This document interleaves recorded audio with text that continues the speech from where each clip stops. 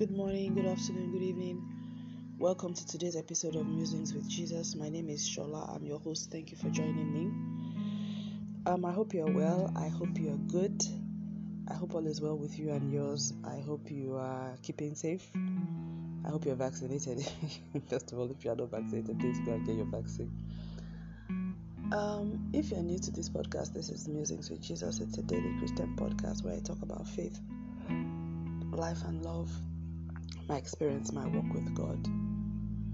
Today's title of the title of today's episode is called A Slice of Eden, and those words were words that the Lord spoke to me like last week. Again, I will say, if you have not listened to my musing about touched with the feeling of our infirmities, please go and listen to it, maybe before this or after this, because it sets the tone for everything that I'm going to be talking about today and over the next few days.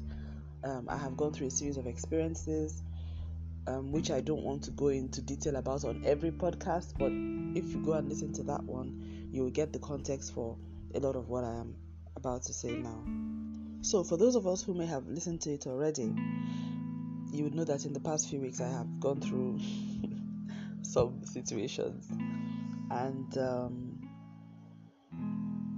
there's a lot of reflections that I've had over that period, and a lot of things that I've learned about God, a lot of things that, it was almost like a Mount Sinai experience, because there was a lot of alone time. You know what I'm saying?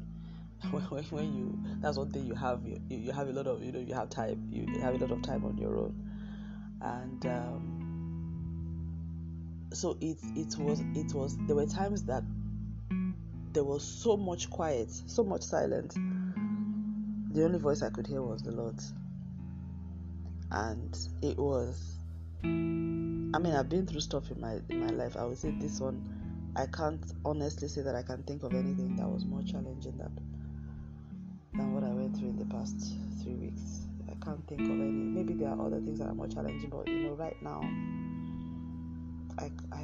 I struggle to equate any of the things that I've been through with it. It was pretty tough, but the Lord was with me through it all. But the title of today's musing, like I said, is A Slice of Eden, and these are the words that the Lord spoke to me as I was coming out of this trial. And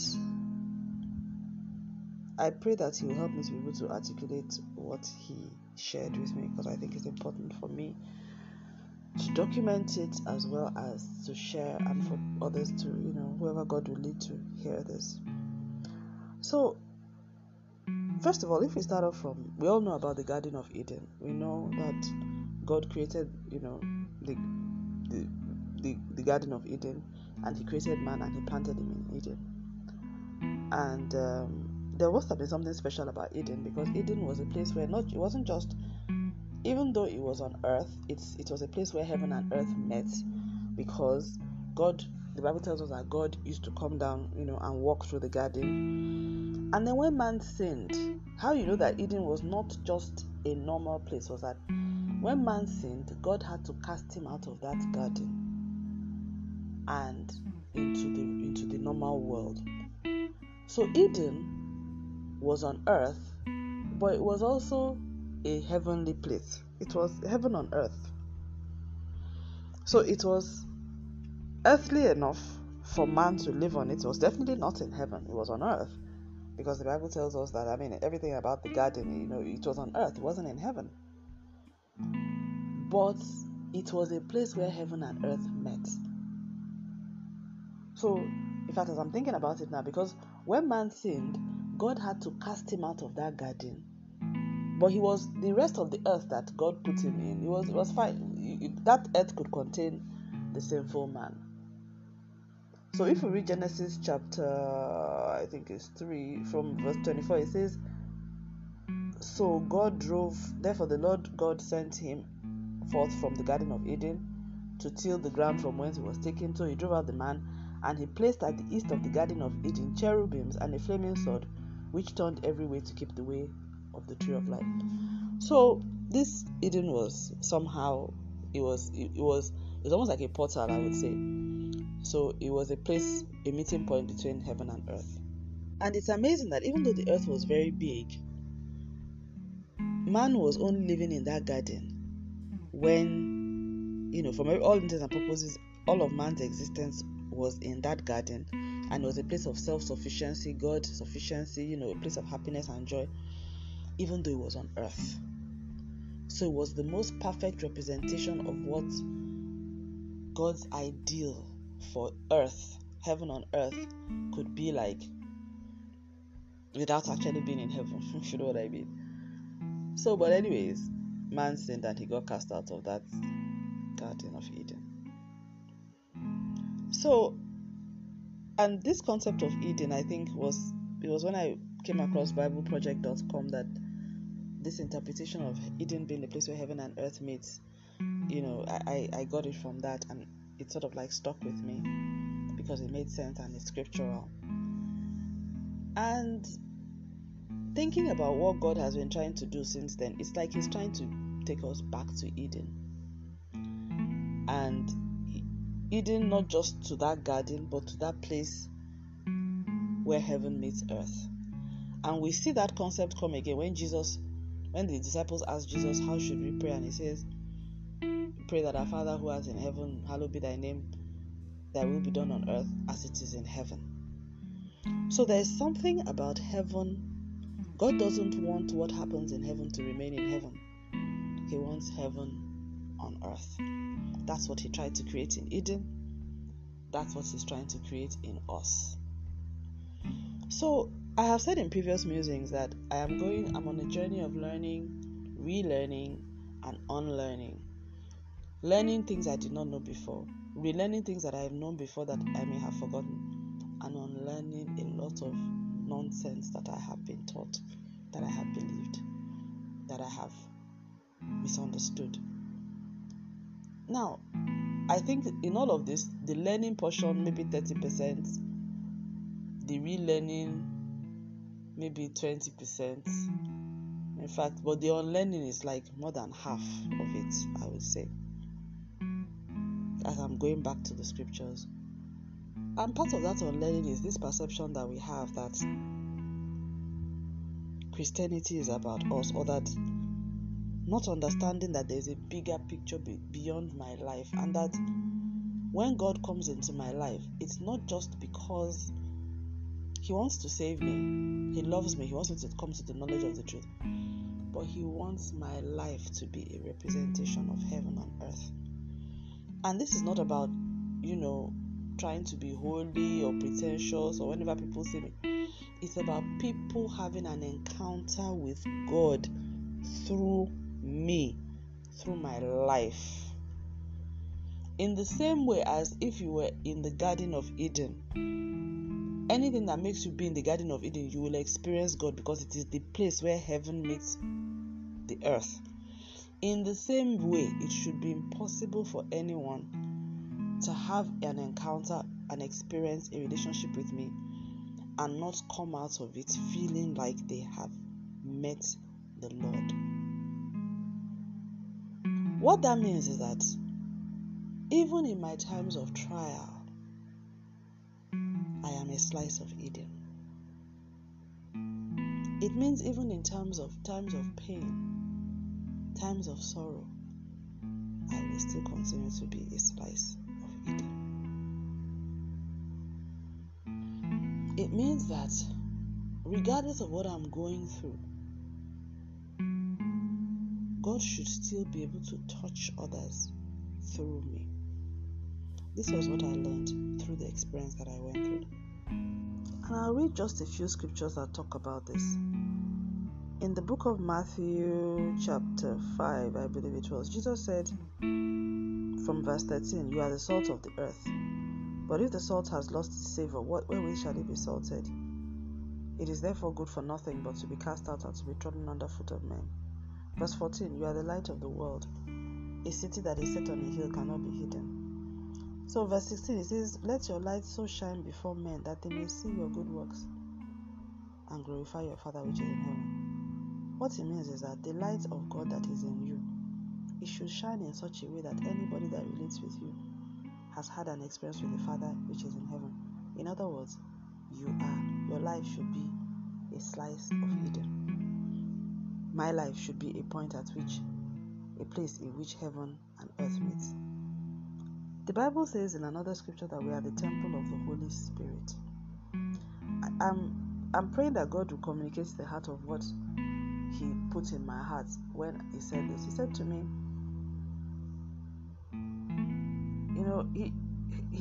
it's so funny, throughout that experience, even while I was in hospital, He made me minister to so many people. There were people that He gave me a word for. There were people that I counseled. There were people that I prayed with. It took me some time to realize that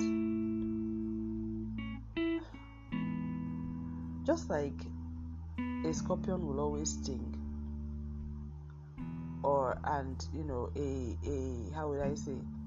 cotton will always be soft, light must always shine. And what better place for light to shine than in the midst of darkness? That's what He's saying here. A city that is set upon a hill cannot be hid. The Bible also says, and you see, this is strange, because we are taught in all of our situations to seek our own well-being. So in that situation, I should have been razor sharp focused on my health, my healing. I'm praying for God to heal me. And don't get me wrong, I was focused on that. I was focused on Him. But it's not just about me. Because even in the midst of that, there were other people who needed the God that I have. Who God was, really, from God's perspective, like, Shola, you are sorted. So all I just need to do is stay with me on this. I'm here with you. This other person needs help. So take your eyes off what's wrong with you, because I've got you covered, and help this person. Allow me to use you to help this person. It doesn't make sense. But then that's God for you. So He says in Matthew 6 that we should seek ye first the kingdom of His God and His righteousness, and all these things shall be added unto you. That He knows the things that we need, and that we should not seek after the things that we need. So in that situation, God knew that I needed healing. But He didn't want me to be so focused on that healing that I would close my eyes to the needs of others and to the things that He could use me to do even in that context. And it was as I began to take my gaze off my own challenges, my needs, that God began to lead me through the path of healing and health, righteousness, that was right for me at that time.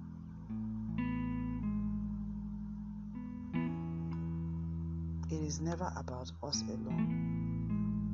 And I now read this scripture where Jesus said in Luke chapter 9 verse 23 that if any man will come after me, let him deny himself and take up his cross daily and follow me.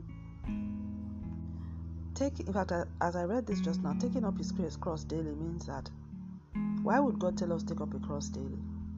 Because He knows that the cross that I will take today will be different from the one that I will take yesterday, and that there is a cross for every day. And definitely the cross that I had to carry for the last 3 weeks, I have never carried it before. Many times I felt, God, this is too much for me to carry. And it says that even in carrying that cross, I need to deny myself and follow Him. In fact, reading this now, it makes me so emotional, because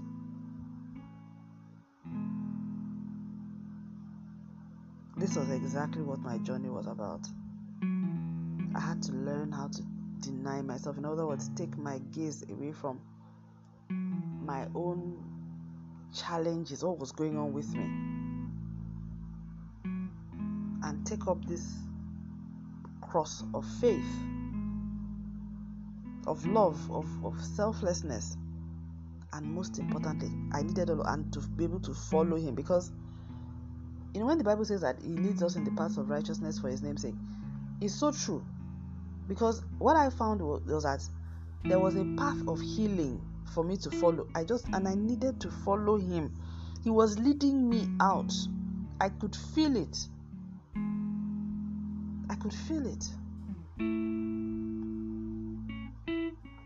In fact, for me, the whole experience was more of a spiritual thing than the physical. The physical condition was quite bad in some stages. I mean, what I mean bad as in it wasn't bad, but it was how would I say, it really was constraining. Let's put it that way. It was constraining.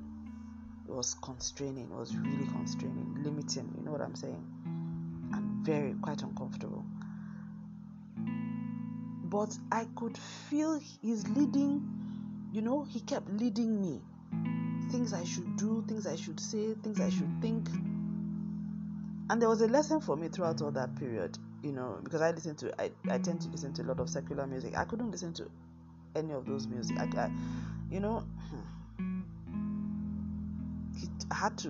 was feeding on a daily diet of scripture, worship songs. It wasn't even all worship songs I could listen to. Mostly Don Moen, Ron Canoli, it was very, very, a very strict diet, spiritual and physical. So I think I would just leave it there. And then when I was coming out of it, the Lord said to me, Shola, you are a slice of Eden. Everybody that comes in contact with you must experience and encounter me. It's just the way it is. And regardless of what you're going through, that must never change.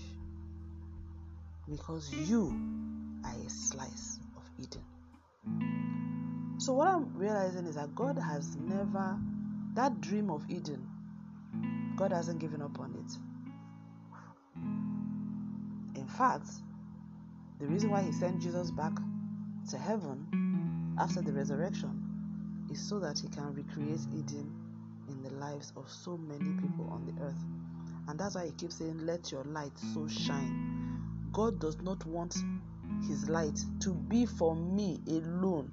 Otherwise, he would have said, let your light so shine that it will benefit you and make your life better, which is what we are doing now.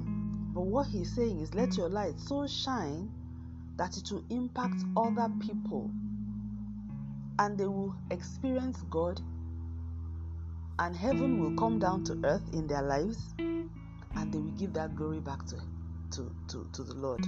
They will be reconciled unto God, have an experience with him, and their fellowship with God will restore. In fact, they will be impacted with the Lord, and that journey will continue as it has in your life as well.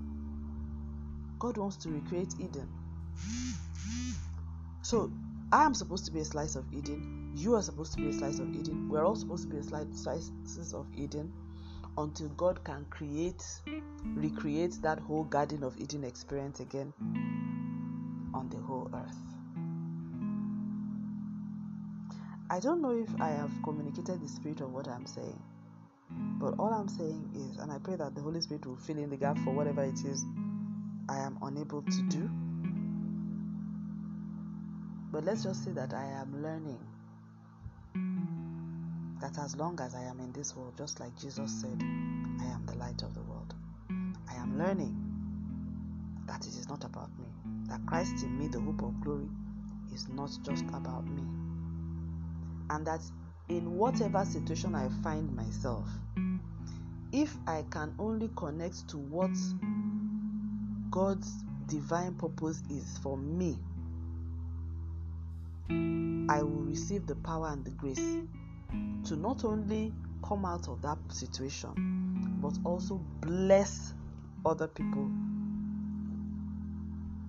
in the process. And I believe that if the devil realizes, or the enemy realizes that, in fact, getting me into trouble or putting me in contrary situations just creates opportunity for me to show forth God's grace and mercy, he will be more careful about the situations that he brings me into. It's not about us. This whole self-focused Christianity that we are being taught self-improvement, self-actualization, it is not of God. There's this song that Don Moen sang when he says, Lord, I offer my life, everything that I've been through, use it for your glory. That's what the Lord wants. He wants you and I to be a slice of Eden. I will leave it at this point because I believe that the Lord will do what He will with these words. Thank you very much for listening. God bless you. Stay lifted and have a wonderful day in Jesus' name. Amen.